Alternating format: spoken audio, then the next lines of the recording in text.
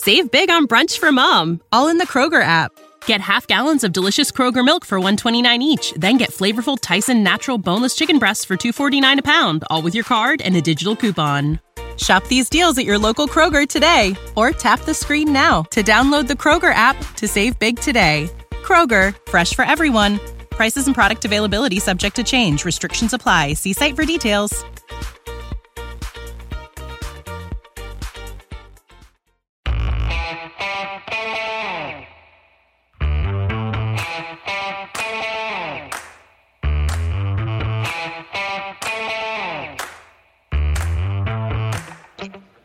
Hi, folks. Welcome to another episode of Film Study. This is Ken McCusick. We're back for part two of our discussion of the offense, and joining me is my co-host from Matchups on the pregame preview, and that's Fraser Tafar. Fraser, how you doing? Doing good, Ken. Excited to be back for part two and looking to dive in more depth into our offensive players. All right. Well, sounds good. We'll get to some individual skill position performances. We'll talk MVPs. We have a little bit of mailbag if we have time for that. But as always, we start with the offensive line. Yeah. So this week I do want to go from left to right, and let's start with Stanley and what you thought about his performance this week. Yeah, so Ronnie's obviously continued the very difficult season he's had. He didn't actually allow a sack in this game, which I think was something that we can take as a positive from this game. But 5.5 pressures, most of those were to Mac, not all of them. I think one of them was not. He still has a pretty good mirror, and he is setting up very quickly in terms of getting off the line of scrimmage. You can tell there's cadence he's working with rather than trying to wait for the snap and see it. As he might against lesser pass rushers, but facing Mac for a lot of this game, Khalil gave him a tremendous amount of trouble, and he needed that extra jump to get off the line of scrimmage. Yeah, and just looking at his technique, I think as a former offensive lineman, at the peak of Ronnie's career, especially in 2019, he was someone who pass set and was able to catch and anchor well. And now that he's had the injury, he's trying to continue the same technique, but it's just his ankle is not able to hold up. And then you add the knee injury on top of that. It just doesn't make a good formula for success. And it was disappointing to see how Ronnie would get off the ball fast, get the advantage on the pass rusher, and then still get put into Lamar's lap and be on one foot, uneven. It was just a tough sight to see from Ronnie, even though he didn't give up a sack. Yeah, I can't even begin to understand what Ronnie's going through in terms of pain, in terms of discomfort, in terms of lack of mobility or utility of his leg, in terms of being able to plant with that left leg in particular. It's got to be frustrating as hell for him. Mm-hmm. It's obviously frustrating for us to watch what happens with the roller skates, but consider, what this athlete is doing. He's obviously trying everything he can to interpose himself still between Mac and Lamar. And those bump pressures that he would allow in 2019, I talk about this often on the show, but one of his stylistic methods to give up inconsequential pressure is to basically give ground while mirroring extremely well. It's kind of the Ronnie Stanley trademark. And Lamar has always been very good at taking that bump pressure, knowing when it's coming, knowing when to leave the pocket, but also even if it comes as a bump, it doesn't usually come as a huge paw from the defensive end on that side, slapping the football out of his hands. That's been very infrequent in Ronnie's entire career. And Lamar has been able to run from that sort of pressure very effectively. Well, in this game, it was much worse than that. Obviously, one time Lamar actually did run him out of the pressure, but Ronnie tripped up Lamar in the pocket. He was not down by contact from a defender. He's down by contact from Ronnie, but Lamar actually got up off his knee and ran left for a first down or for almost a first down. It was halfway, I think. Yeah. But the false start he picked up, he was actually cheating versus Mac. So, he was trying to get out of the stance quickly. And you noticed some early ones, I know, in this game that you were pointing out in the production meeting. I noticed some early ones on both sides. I thought Trey Pipkins was off 0.2 of a second early on one particular play where it was literally 6 clicks on my DVR at 30 per second. So 6 clicks is 0.2 of a second, where he was early before that ball moved. You saw several. Yeah, it was all night. It seemed like those tackles were getting a little leniency from the refs. So I think it gave me a little flashback of Michael Orr and how quick he would get off the ball. It was interesting. He would get caught a couple of times, but with Michael, I think he was more so an enforcer rather than a mirror like Ronnie, so it kind of worked out a little better for him. So it's just funny to see. Michael Orr was definitely someone who cheated off the line of scrimmage all the time. And there's a bunch of ways that they can do that. If the guard is calling the plays, he kind of works off the timing of the guard's tap. In order to do that, he can work off head bobs, but they have cadence that they're running. And some of the guys really need to use the cadence. And it's usually offensive tackles getting into a true pass set that need to use it most.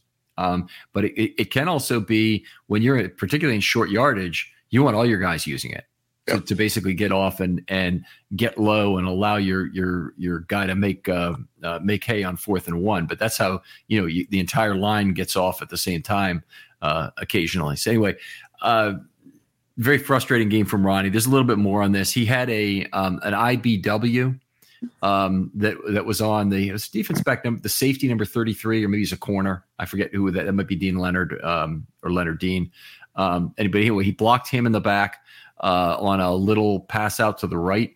I think it was effectively a screen pass, but it was a pass he was out in front of, and he blocked the guy in the back. So that's a big costly penalty because it's post snap. Yep.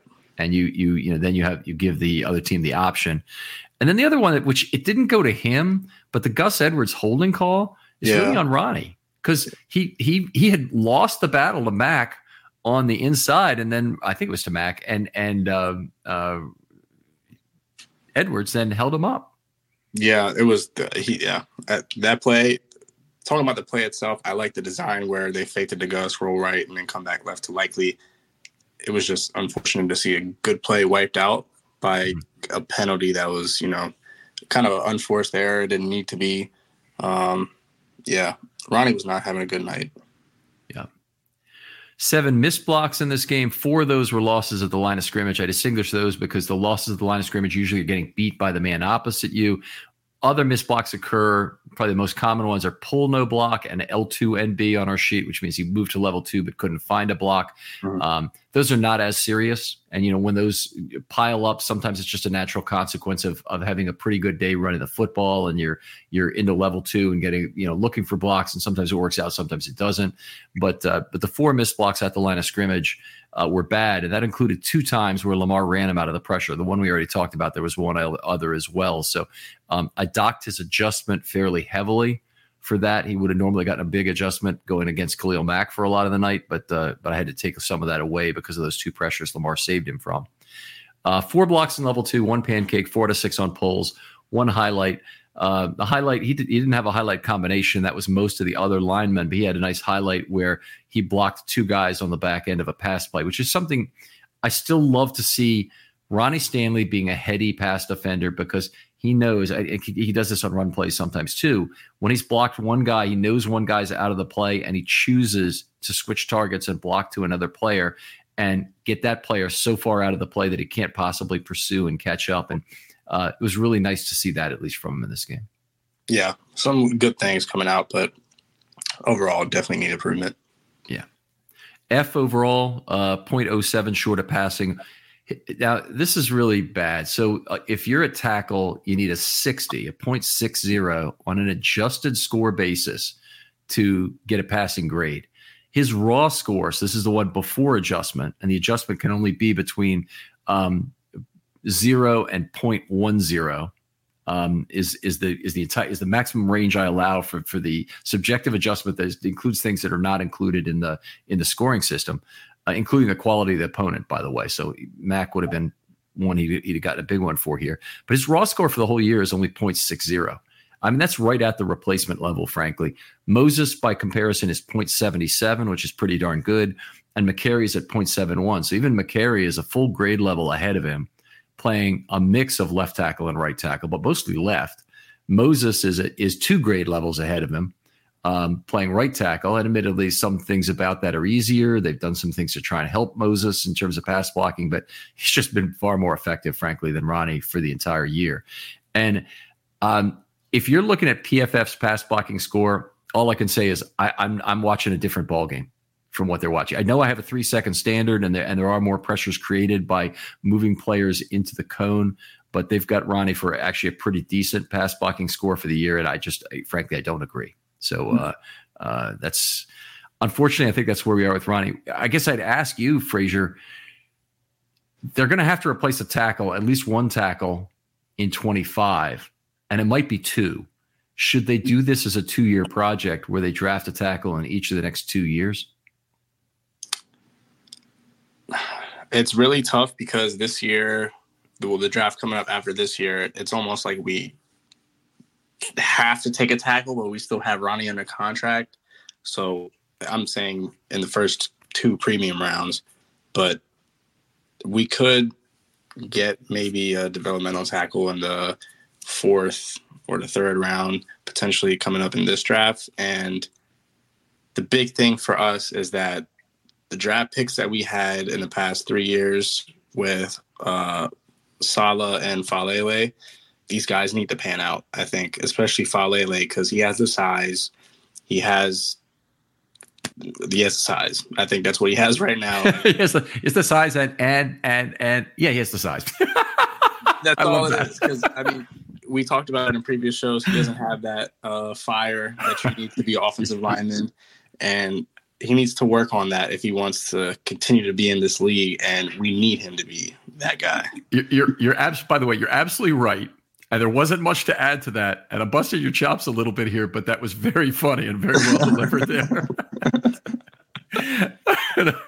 But I agree. It would be an enormous windfall at this point, I think, if Falele developed into a serviceable player next year. And any later than that, and I can't really justify the 4th round draft pick. If you get 1 year out of a tackle in year 4, I mean, the Ravens have gotten that from, players like Ryan Jensen and some other players further down the line. And it's really not all at offensive tackle. You need somebody who can start by the 2nd year, and Falele clearly is not there. And I don't know how many years he's going to have to play football to get enough reps in to learn how to strike his opponent in a way that really makes good use of his size, but he's got to do something. He really needs to spend this offseason at an offensive line camp learning how to do that well, or maybe with one-on-one work with a former tackle. Yeah, I think that would be beneficial for him because I think he would be the best for the right tackle position if Moses doesn't come back. And the project needs to be on the left side, the left tackle. I think we potentially take the one this year in the 3rd, 4th round and have it. He has a chance to learn under Ronnie and get his feet wet and do well. And then I don't know how. Obviously, we would have cap saving if we were to let go of Ronnie coming up next season. But if we were to hold on one more season, the cap savings would be even more. So it's going to be interesting to see how it plays out this whole season, especially if Ronnie continues to play on this crappy projection he's been going. But so now let's go over to John Simpson. I think he has continued to struggle this year. This game has been no different. What did you see from him this week? An unspectacular game. I think that's fair, but it hasn't all been bad from John Simpson when he's been avoiding penalties. This is a game where he again avoided penalties. He did have 4 negative events in the game. Half a penetration that's on a run play allowed somebody in the backfield that contributed to a loss on a run play. 1.5 pressures and a third of a quarterback hit. It's not great, but there's worse games that can occur from guard.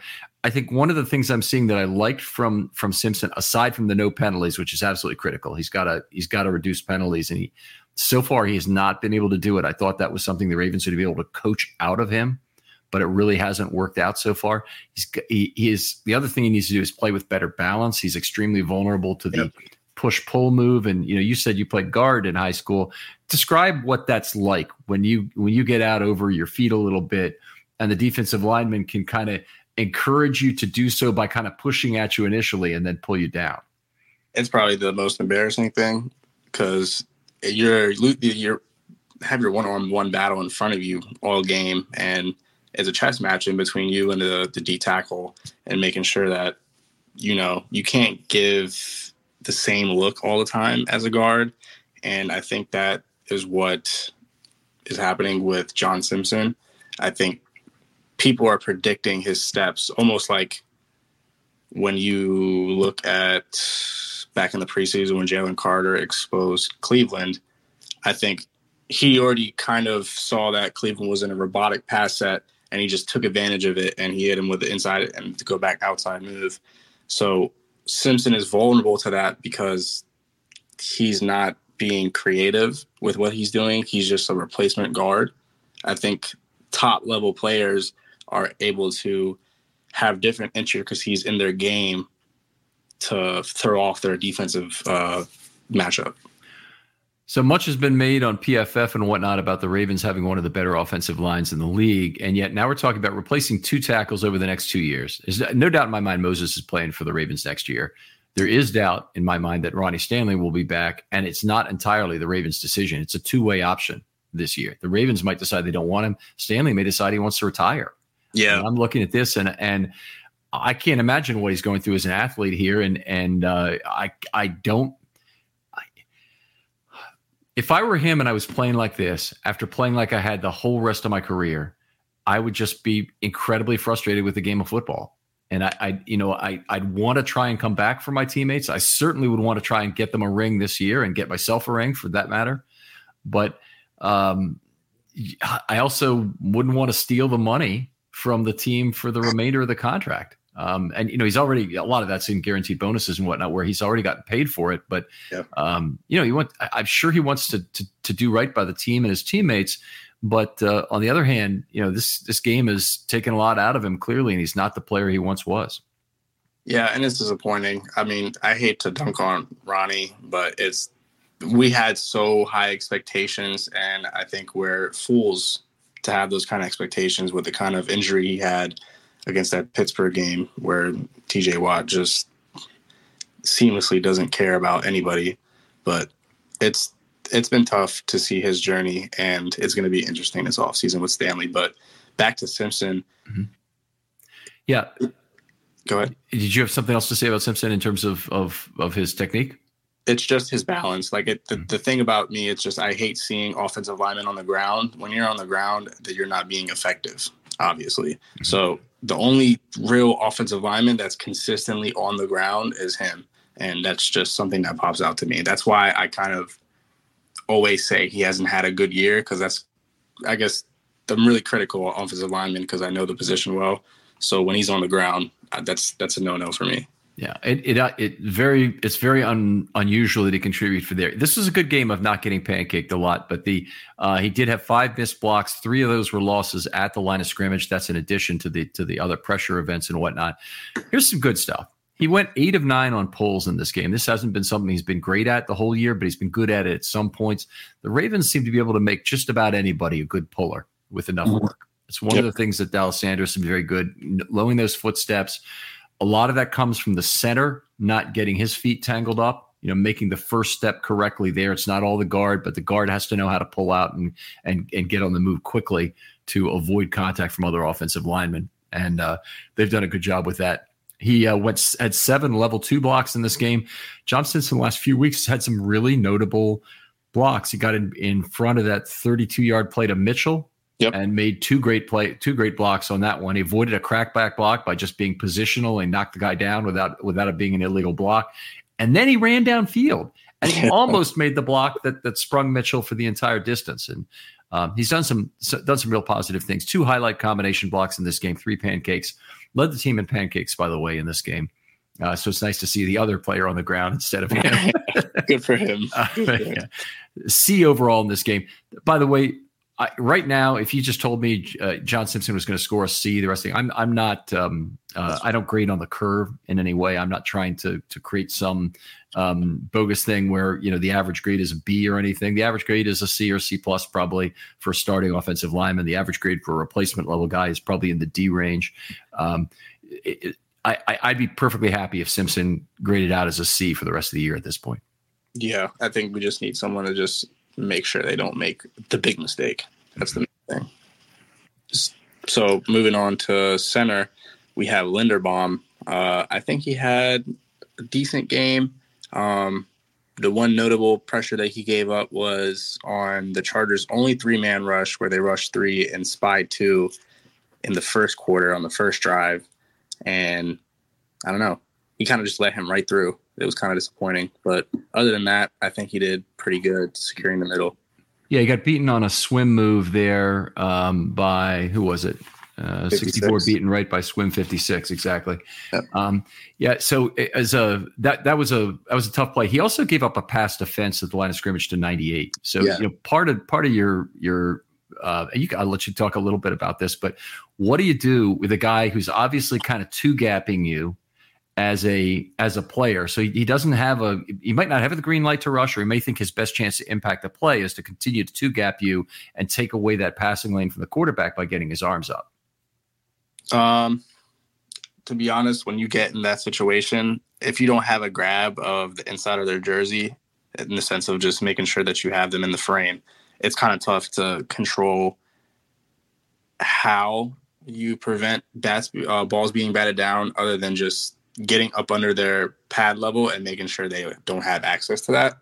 But what that batted play, I think Zay Flowers was coming open, and that was another opportunity for the offense to get a first down. But regardless, I think maybe Linderbaum's height might be a little disadvantageous in this situation, because he can't get that certain kind of motion that you need to bring the defender down. One of the things that Ben Powers said when he joined us on the show was that he likes to punch the other guy in the stomach.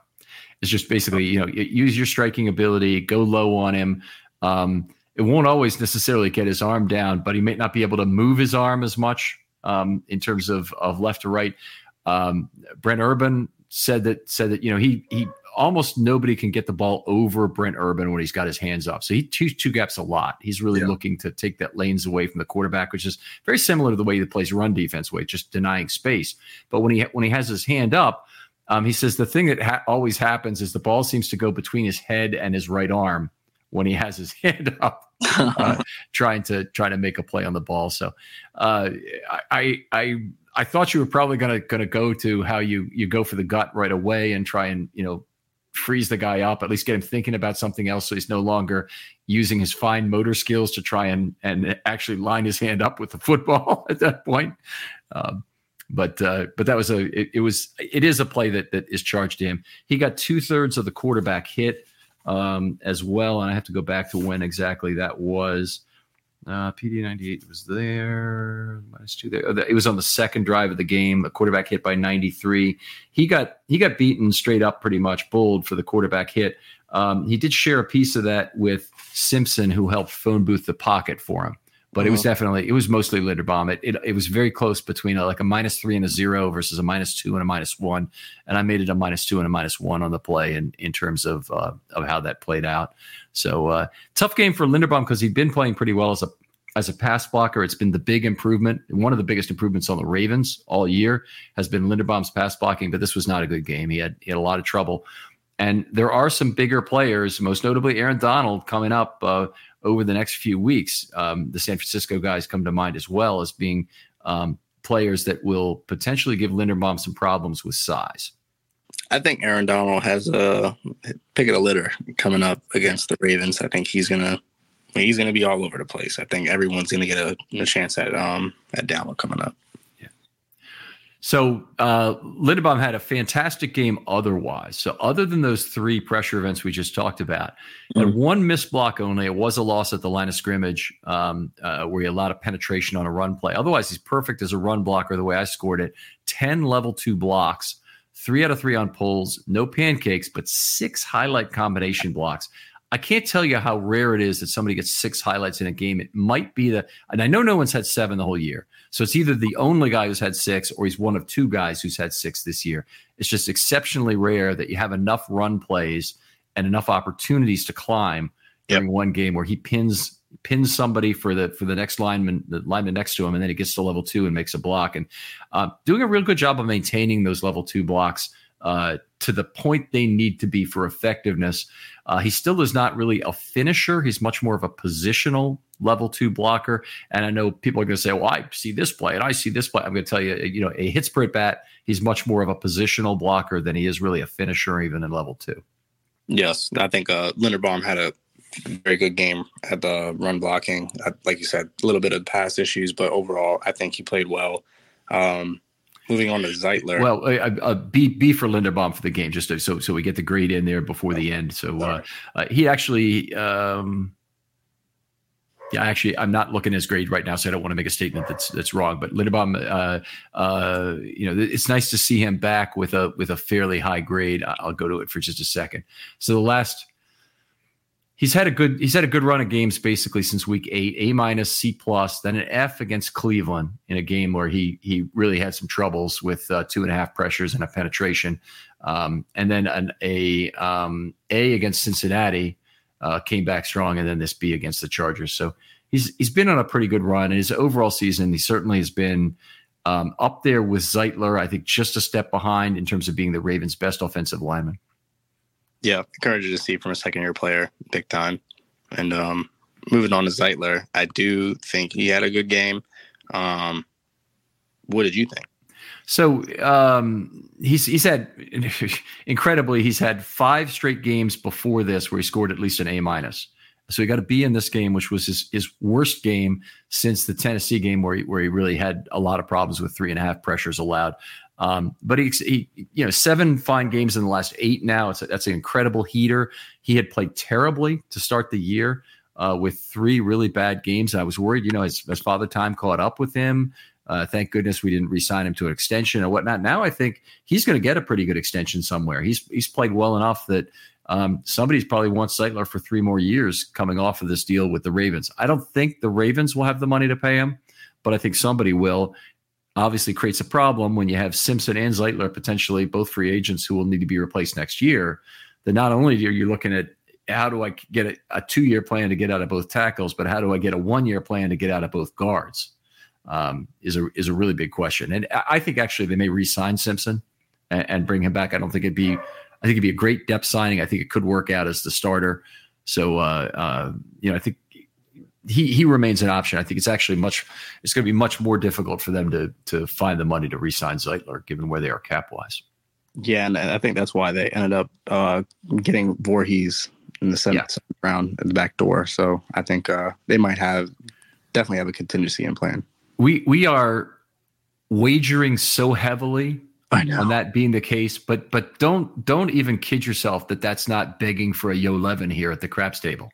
We are seriously hoping for something that does not have a really great chance to work out in 2024 specifically. Yeah, Voorhees is. I know he's been working out. He's been in the building. He's been lifting weights and whatnot. It's not the same as working with Joe D. I'm sure he's been in the classroom some to do some things. I don't know if there's limitations on that. I assume not for injured players.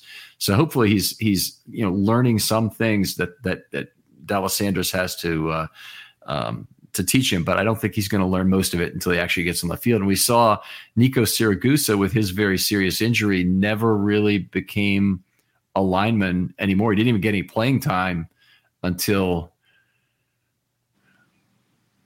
I guess it was the training camp before his second year after he injured himself. After he got injured in his first camp, so it was a long wait to see the guy play, and then he wasn't the player obviously that the Ravens hoped he would be after the injury. Yeah, a lot riding on one person. All right, so one full pressure allowed for Zeitler, 1 flag for IDP. Zeitler really rides the edge. He's a guy who likes to speed through an area with a lot of speed cams. Let's put it that way, because those linemen they have seems to have an emphasis on the IDP calls. The Ravens have a lot of risk of IDP calls because they run so many RPOs. Mm-hmm. And so the ball is often out a little bit later than expected from Lamar, and he's trying to time it, but he's got his back to Lamar, so he can't really see when the pass is coming out. If he waits too long, then he isn't as useful as a blocker. So it's a difficult set of circumstances to work with, and it does generate some illegally downfield flags there. He had one of those. Those are very serious flags because they are post-snap flags, and they allow the defense an opportunity to decline that penalty. And in fact, in this game they did because they had a drive-ending play anyway. But still, it's a flag he saw. 5 missed blocks, 2 of those losses to the line of scrimmage. He had another unflagged IDP in this game. When that happens, I give the player a 0 on the play, even though they may have made a block at the line of scrimmage and they're getting out in front of a screen or whatever it might be. He gets a 0 on that because he put the team at risk for an IDP. 1 out of 3 on pulls, 4 blocks in level 2s, no pancakes, 1 highlight combination, and a B for the game. And again, Zeitler, he is on a hell of a heater right now, playing some of the best football he has in his Ravens career these last 6 weeks now. Yeah, looking for him to continue that stretch. I'm excited to see if I'm hoping he's able to catalyze the rest of the offensive line with his play, and we can get efficiency and cohesion all across the board. Moving on to Morgan Moses, he had a good game. He did have a lot of additional help coming off the edge. What did you see in his overall scoring? Yeah, continues to have up and down performance, but Moses actually scored pretty well relative to a player like Stanley. One of the things I mentioned was that the raw score for Ronnie Stanley was 0.60 for the year. I mean, Moses's low score for the entire year was in week 1. He scored 0.59, and that was his raw score. And then there was an adjustment above that. He doesn't have. While there's a lot of variation in week to week play, and that's not unusual, by the way, for offensive linemen. They give up plays and they get penalties, and they have variation to what happens. And it's no different from any other sport. Like in baseball, we can accept the fact that your star player goes 0 for 5 one day, and the next day he's 2 for 4 with 2 homers. And you say, well, you accept that variation normally. It's part of the fun of looking at the box score. Well, guess what? Offensive line play is a lot of at-bats. Yep. And you have a lot of opportunities to make mistakes, and sometimes you do, and sometimes you have a tough opponent, and they force you to make more mistakes, and it just is there's a fair amount of variation in play. So anyway, Moses actually, one of his games that's pretty much right in the middle for this year. Solid performance, had significant help. He allowed 1 sack to Mack. The second one we talked about earlier, in the first part at least, was after 3 seconds. So he kind of blocked Mack 12-6, being behind the pocket. With a little help from Ricard on that play, but I didn't charge him with he actually got credit for his block on that play because the pocket held up for the full 3 seconds. Had 10 missed blocks in this game. That is a lot.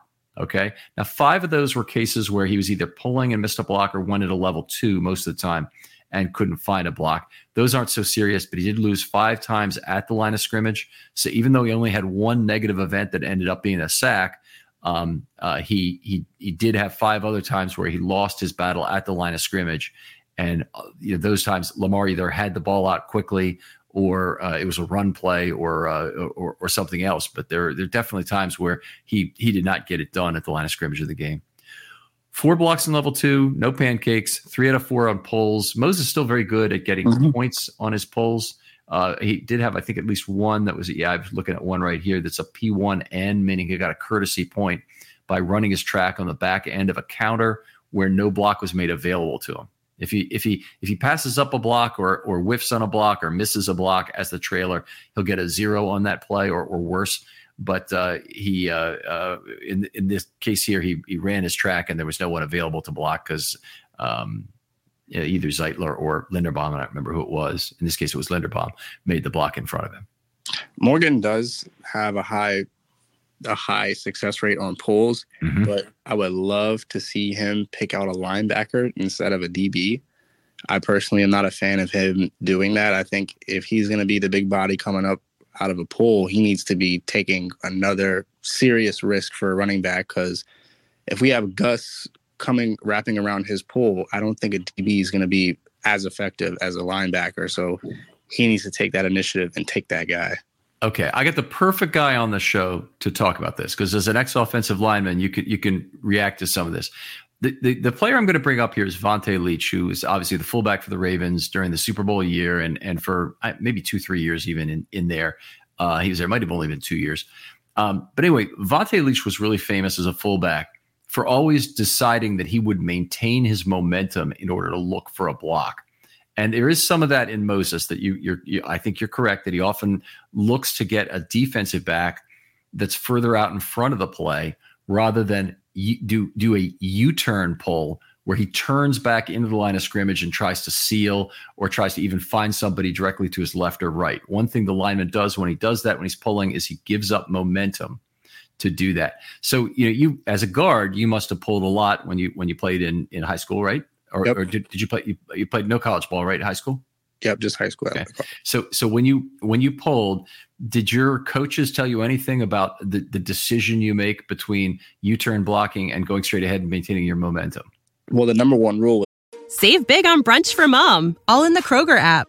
Get half gallons of delicious Kroger milk for $1.29 each. Then get flavorful Tyson natural boneless chicken breasts for $2.49 a pound, all with your card and a digital coupon.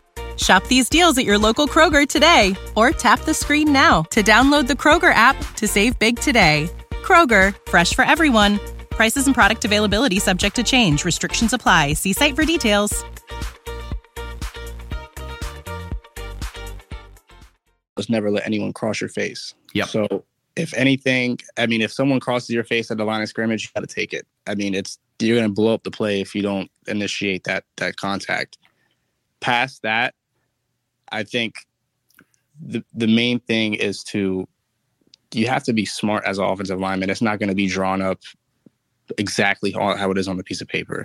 So you need to be able to find the first guy in the hole and take him. And I think Morgan is doing.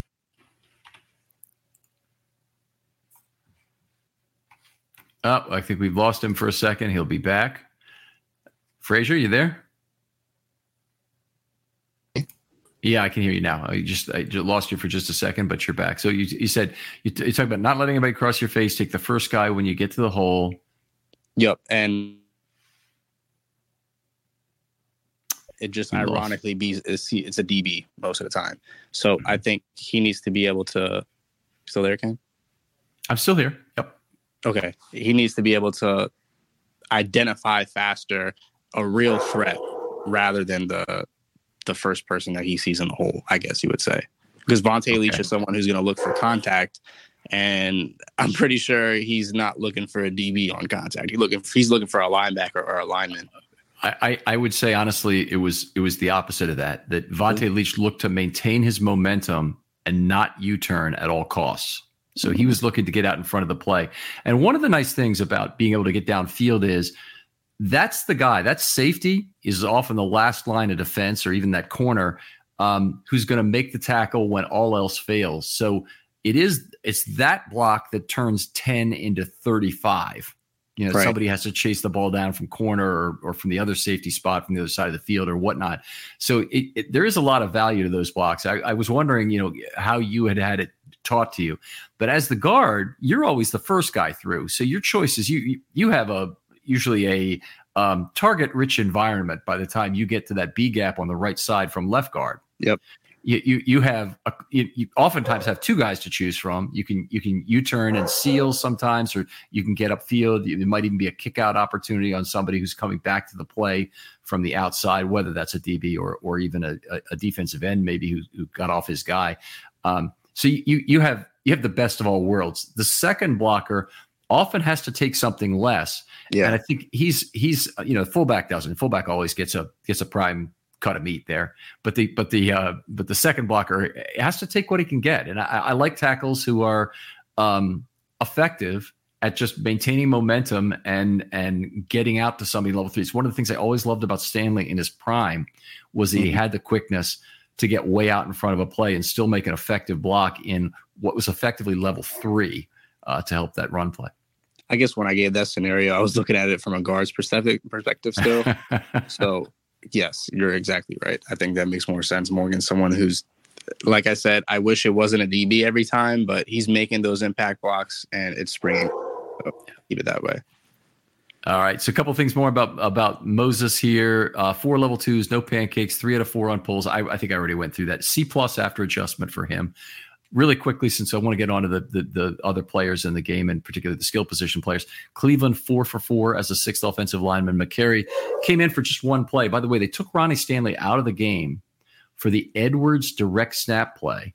They went with that weird 6 unbalanced right formation. So basically they put in McCary, covered up Moses on the right side with him rather than put him in at left tackle. So it was just on the left side, it was just Simpson and then a tight end who were lined up to the left of Linderbaum.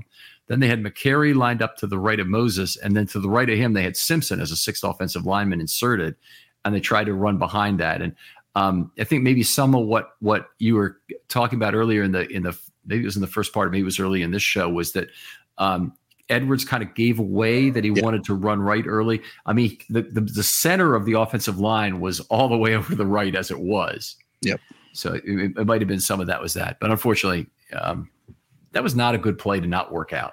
Yeah, it was just a bit of nice play to be able to get to. The one I did want to point out, I think Cleveland, I don't know if you caught this in the fourth quarter, he did play left 3 guard. Snaps, Yeah. During that series. I wonder what that was about. So I thought Simpson had not had a terrible series the series before, but it was a little odd that he came out of the game. So Simpson returned and played more, and honestly, played up and down before it and up and down after it.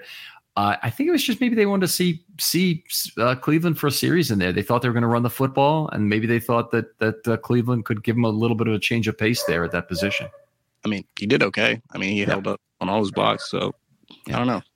Very weird. Yeah, solid game. Cleveland is one of the guys who the Ravens really need to get something out of him in year 4, and for that to happen, I almost think they're gonna need to see more this year of what he's got, because I mean next year he's a cut candidate in camp. If he's not one of their top 8 offensive linemen, he probably just gets cut at that point. Yeah. Yep. All right. How about we move on? We'll talk skill position players here, and we'll go through, hopefully name about 4 or 5, but you haven't done this before, but you give me a player you want to talk about, make your pitch on the guy and what you saw in the game. I'll kind of respond to that, and then I'll take the next guy. I think I'll take the obvious one. Isaiah Likely. I think he had a really good game this week. The main thing I saw from him is he had decisiveness in his after the catch making. I think previously he wasn't really confident in what he could do after the catch. Now I think that the pressure of Andrews not being there, I think the intensity of his game has picked up a little bit. All of our penalties, not all of our penalties, but a majority of the penalties that we had on the drive, the next play, we're going to Likely to get the chunk back. And it was encouraging to see that he became the go-to guy in those situations, and hoping that we can build on that going forward. Yeah, I thought it was a terrific game for Likely in a lot of ways. Had a 14-yard play that got wiped out that you talked about in terms of the penalty, and really good yards after the catch, obviously more than his total yards, 44 and 40. So it's not exactly the perfect combination. I do want to see Likely get the ball some downfield, but when you got a big tight end who can effectively, has good speed and can make something happen after the catch, it's definitely a big positive. So very nice to see. Now, Likely was the guy going back to Coastal Carolina that ran on the funny track and ran a really slow 40, right? And that's one of the reasons why the Ravens got him. I'm pretty sure, yes, 100%. Yeah. Anyway, that was a nice little pick up there after taking Kolar with their first of the 4th round picks. I'll go on. I'll talk about who do I want to talk about? Well, let's talk about Keaton Mitchell. I think a lot of people are thoroughly enamored with Keaton's speed, and that's terrific. What I've really been impressed with is the missed tackles forced, is that he runs right through contact. And some of it is there's a lot of lunging going on, probably because of speed. So these aren't the greatest arm tackles he's facing. Doesn't seem like anybody ever really gets completely closed up around the guy, but he runs right through that contact as it's happening. And he's got a terrific missed tackle rate among running backs in the NFL right now. He's got 13 in 29 carries. So that's almost over 40% of the time. Wow. Yeah. And the best in the league, let's go to this real quickly, because the best in the whole league at missed tackles forced Christian McCaffrey has 45 on the year in 193 attempts. So he's got a little bit more than 3 times as many, but he's got more than 6 times as many attempts. So you can see the difference in terms of what's going on. I think Jaylen Warren is one of the highest percentages, and he's still lower than Mitchell has been so far. He's 36 on 93. So he's at about maybe 38, 39%, something like that. And so Mitchell's a little bit higher than him, and he's running very well right now. He's one of the top backs in the league, frankly, in terms of what he's providing on the run for Pittsburgh. So very happy with Mitchell's power, and we're all thrilled about his speed. Great to see him present himself for Lamar on that 11-yard play, which is one of the few times an extended play worked out for the Ravens in this game. Yeah. Quick side note. I love Jaylen Warren, and I hate that we have to face him a year in, a year out coming forward. He's a very physical back. But going back to Mitchell, the one thing that I would say that he's going to get better with as time moves on is the vision. I know I brought it up earlier. He kind of ran himself out of a stretch play that could have gone for more. There was a couple of plays where I feel like maybe he got a little tunnel vision, and especially I think it was a 3rd down play. I think John Harbaugh and the coaches were in his ear saying, just go forward, get these yards, when potentially he could have squared himself up and bounced it back to the outside because everyone was condensing in, trying to prevent the 1st down. But overall, Keaton Mitchell is probably the biggest surprise of this year. He's the biggest joy of this year. I think moving forward, he has a lot of responsibility going forward, and I think they're prepping him for that moving into the back half of the season. Yeah, it'll be him and Hill on the team next year if Hill even makes it. Hill could be a cap casualty, but Mitchell, beginning as soon as they picked him up as a UDFA, he was the most important back in camp in terms of being a guy who you're trying to see what you have for 2024 as quickly as possible. The Ravens, I think, will be able to do it with a draft pick, maybe a UDFA, and possibly still Hill and Mitchell next year. Mitchell will have a lot of responsibility, and frankly, it's a lot of injury risk for the Ravens to take. Because one of if they're most important, if you have one most important back, that's a big risk to take. And I really don't want to see the Ravens go with a lot of veteran running backs with it. I want it to be younger guys. So whoever they get, it should be ours or ones who were discarded, or guys who still have some of their speed left, or it should be guys that come out of the draft directly, and the Ravens then get a 4-year commitment from. In terms of having those ERFA, a 4-year contract actually for a draft pick. What's the possibility we extend something to JK? It could be a 1-year Band-Aid if they do that. They would give it it certainly is possible. If it's cheap, I'm all for it. I don't want to pay J.K. Dobbins $3 million. If he's going to make the vet minimum and maybe have some incentives that take him to 2.5, sure. Yeah. I think that would be a good quote unquote backup to Keaton Mitchell. I think they would be technically 1A, 1B like they were with Gus and JK, but it's the power back is going to be the issue if that becomes the situation. So I don't think we can keep Gus, Keaton, and JK. Fair to say, though, that the power back is the most replaceable of the group. And I'm not saying Edwards specifically is replaceable, because Edwards is a hell of a lot more than just a power back. He has some elusiveness. He brings some things to the table that are really good for a power back. But if you have to replace your speed back, you could be in a lot of trouble, because those guys get protected. You don't have an easy access to them. If you have there's always usually a slasher or two that's out there. If you want your cutback zone guy, that guy is probably available out there somewhere, but there's a lot to choose from. You have to pick through kiss a lot of frogs to find the right one. And the power back, I think you got a better chance to assimilate somebody. In the Ravens system, I've always thought that was easier based on having Lamar around, that they'd be able to find somebody. And that's not to say that Gus Edwards hasn't been one hell of a freaking football player. Yep. But I think the Ravens it would not be in their best interest to sign him to a 2-year deal at this point. I think you if there's a 1-year deal to be had, sure. Definitely don't want a 3-year deal or anything. And I honestly, I don't see how they give him a lot of money at this point. I think he's a $2.5 million a year guy, maybe for 2 years. I'd love him at that price. I wouldn't want to see him 2 years, $8 million. Yeah. I'm curious to see how some of the pending free agents we have, how they fare on the market. Like, I want to see what some of these teams are willing to pay for some of our premier players coming off contract. But moving into my next player, I have Odell Beckham Jr. Even though he didn't have a real big impact on the game, I think in the beginning, especially in the first quarter, it was very encouraging to see him in the offense incorporated, even though on script. We want to start seeing more off-script plays from him. But it was good to see him get involved and look good, even though he's laboring that shoulder injury. I thought overall he was running well. He didn't have any issue, looked fluid.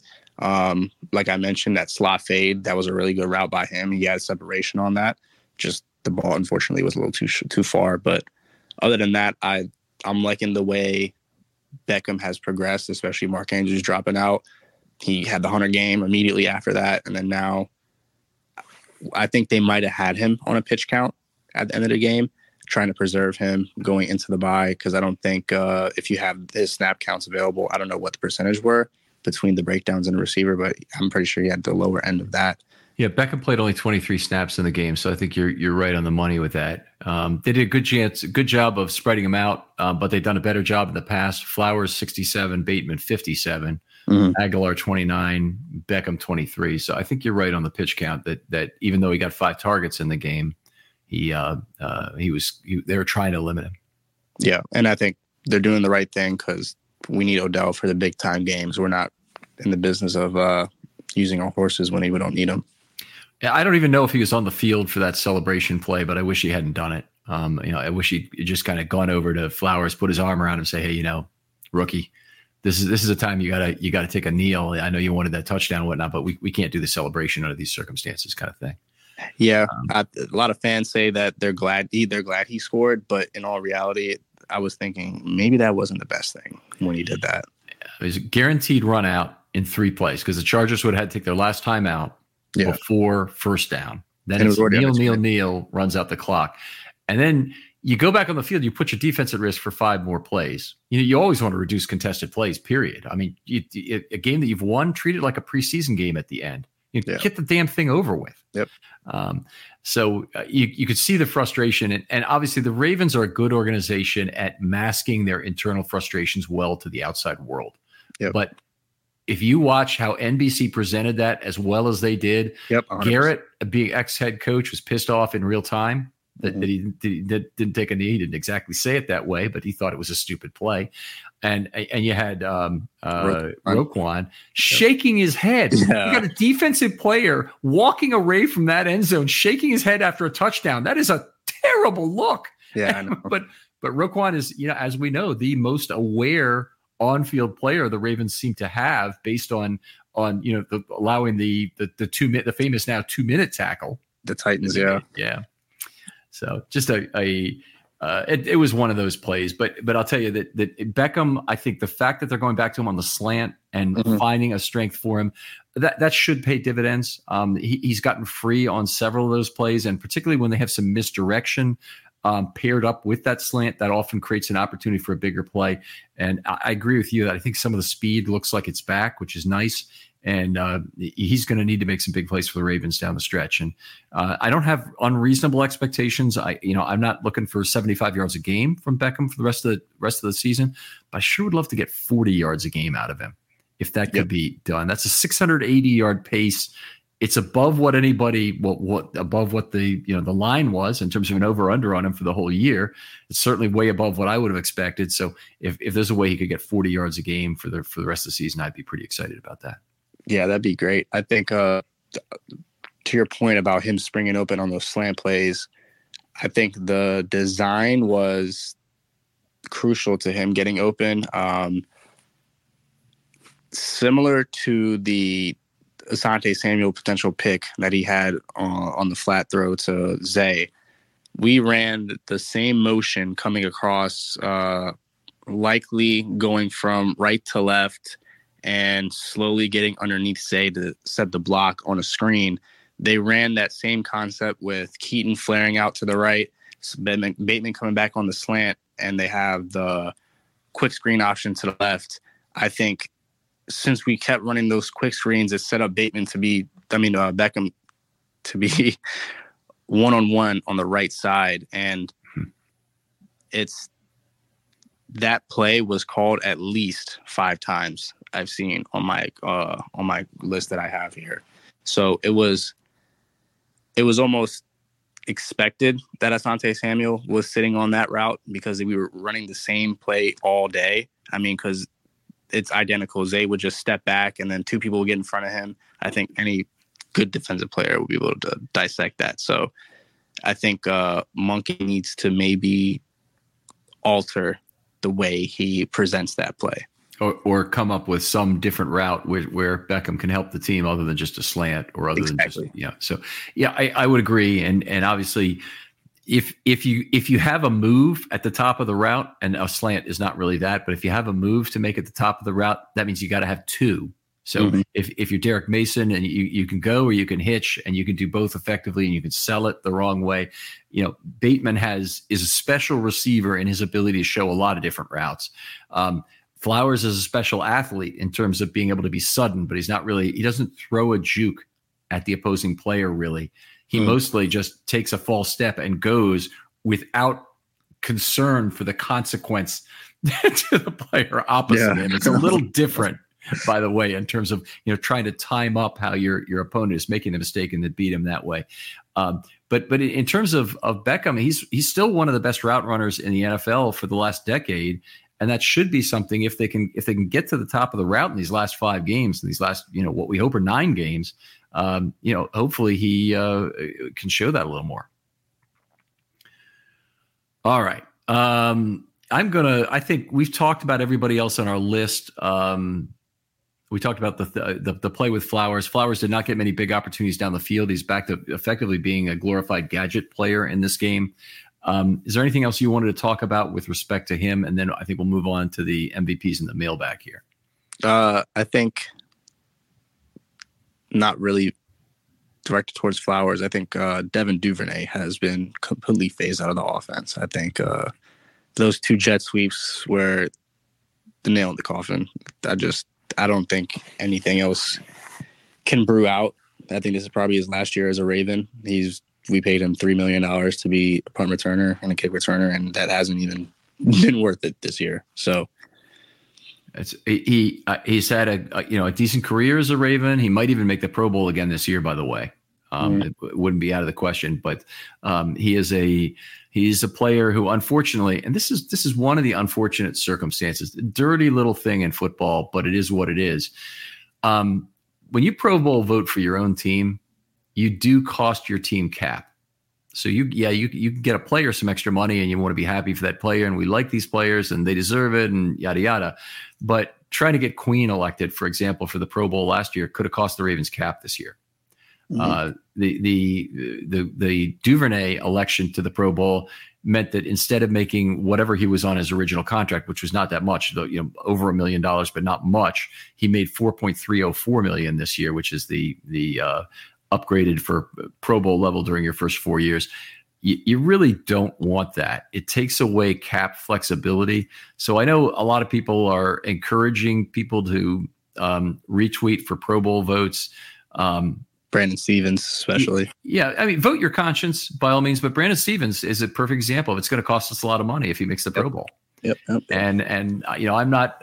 While I love Brandon Stevens, I love what he's done. I would love to have him at $1.5 million rather than $4 million. Exactly.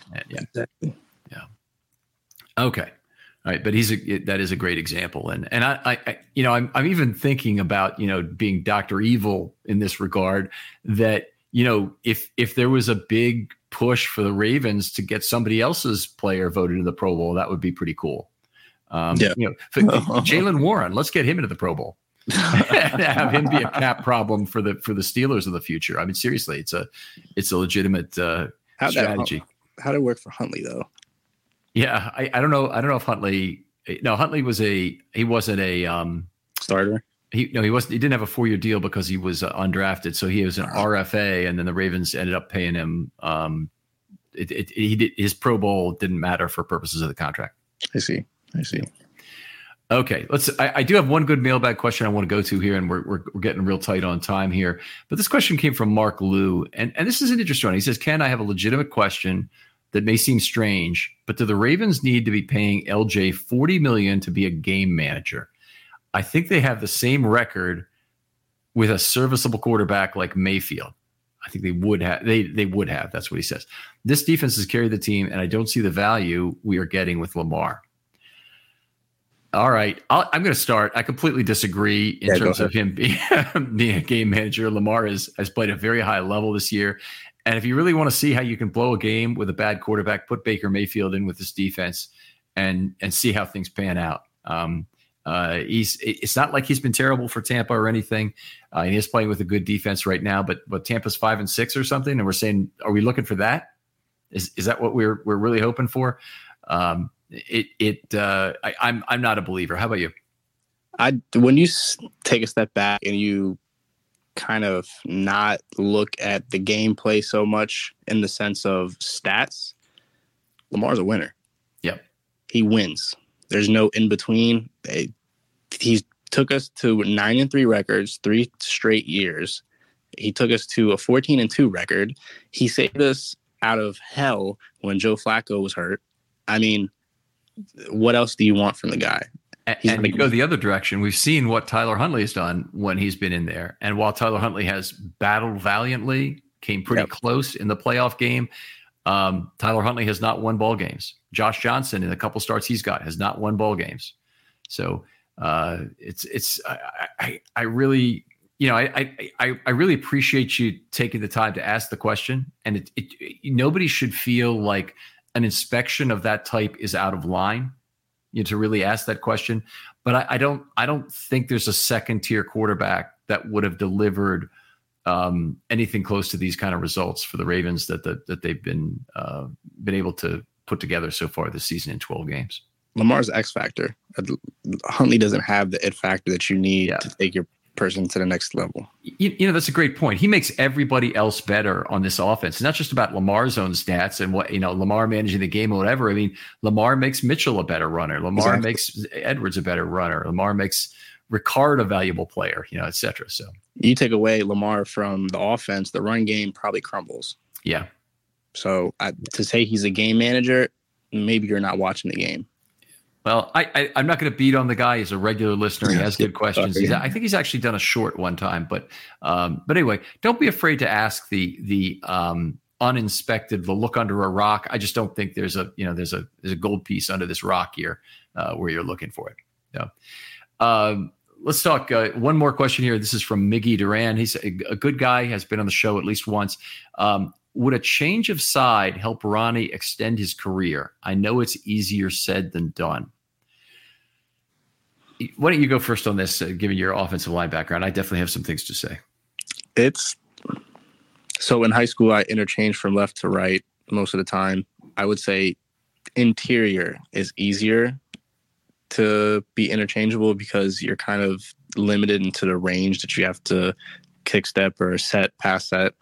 But as a tackle, Ronnie's pretty sure he's been a tackle all his life, left tackle. So it's not like McCary where he's been getting continuous reps on each side for 3-4 seasons now. It's going to be it's going to look worse on the right side than it is the left side. I'll add something to this. I think that not only would I not be sure it would work in terms of dominant arm and all the things, his usual stance and his footwork and how that would have to change and whatnot. I think that might not work out, but it might be okay. And let's say it were okay. I'm still not paying $25 million for a right tackle. I mean, he has to be a left tackle to be a Raven. Yeah. Once he's not able to play, he can't play on this contract here anymore. So they'd have to let him go. So anyway, I suspect the next move from left tackle for Ronnie is to a nice send off from the Ravens, probably a 1-day contract at some point if he goes to play for another team. I'm sure he'll be brought back and be highly thought of for what he's done for this franchise. But unfortunately, that nasty ass injury really derailed what looked to be at least a Ring of Honor career, and that is just sad as hell. TJ Watt is definitely on my most hated list. Not even enough. Overall, I don't like the guy.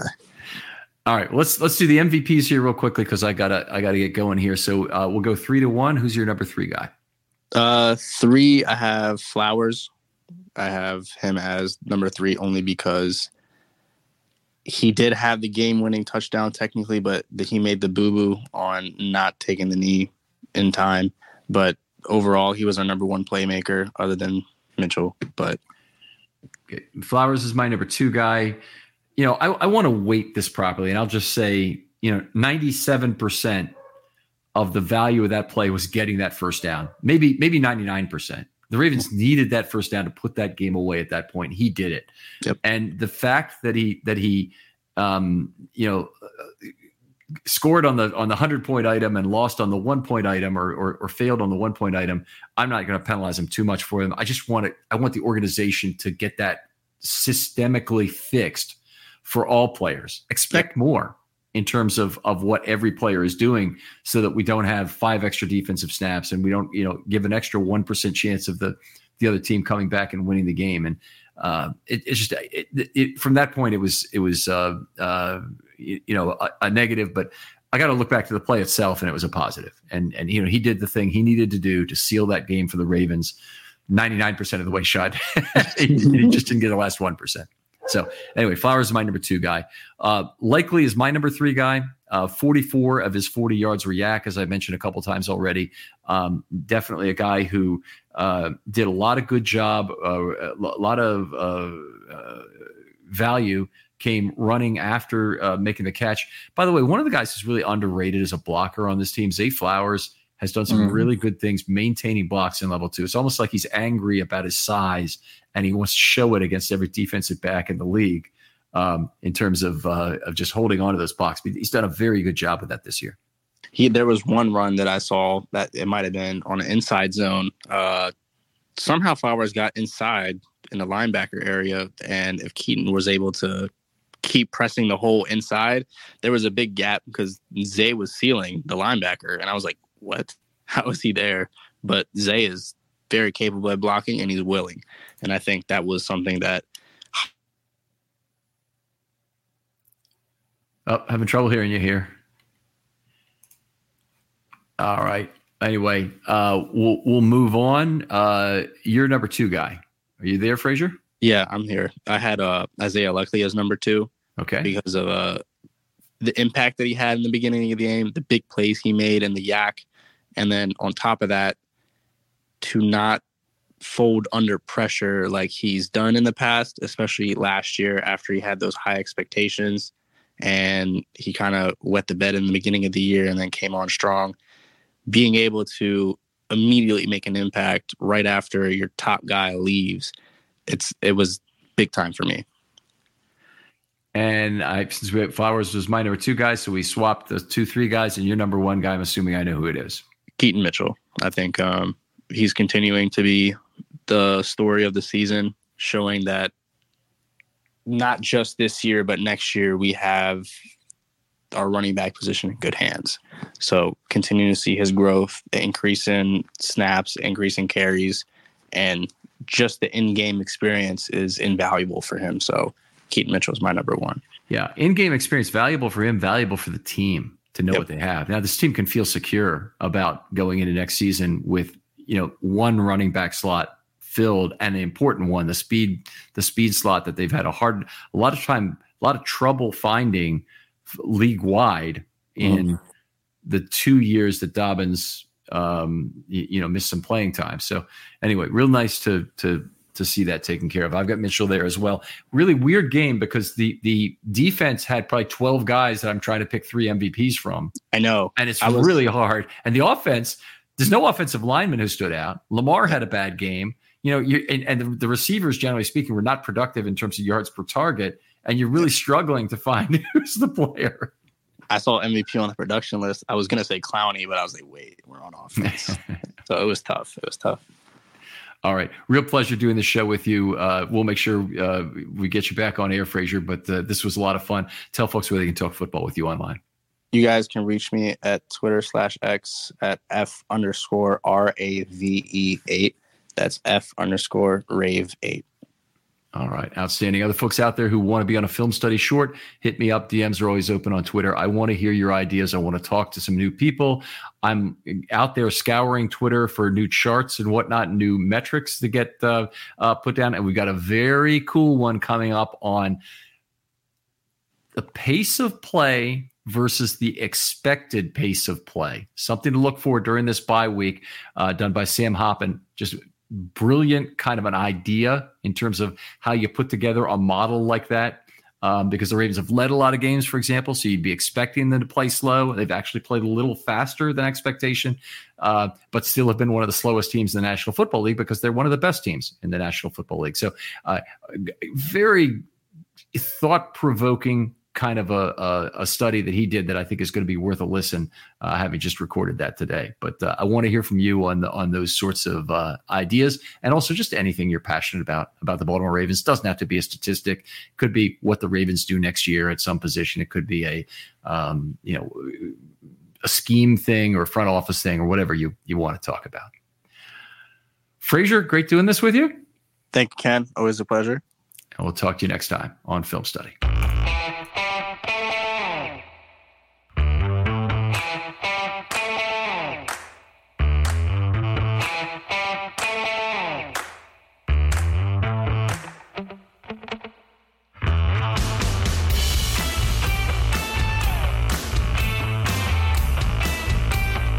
Save big on brunch for mom, all in the Kroger app. Get half gallons of delicious Kroger milk for $1.29 each. Then get flavorful Tyson natural boneless chicken breasts for $2.49 a pound, all with your card and a digital coupon. Shop these deals at your local Kroger today, or tap the screen now to download the Kroger app to save big today. Kroger, fresh for everyone. Prices and product availability subject to change. Restrictions apply. See site for details.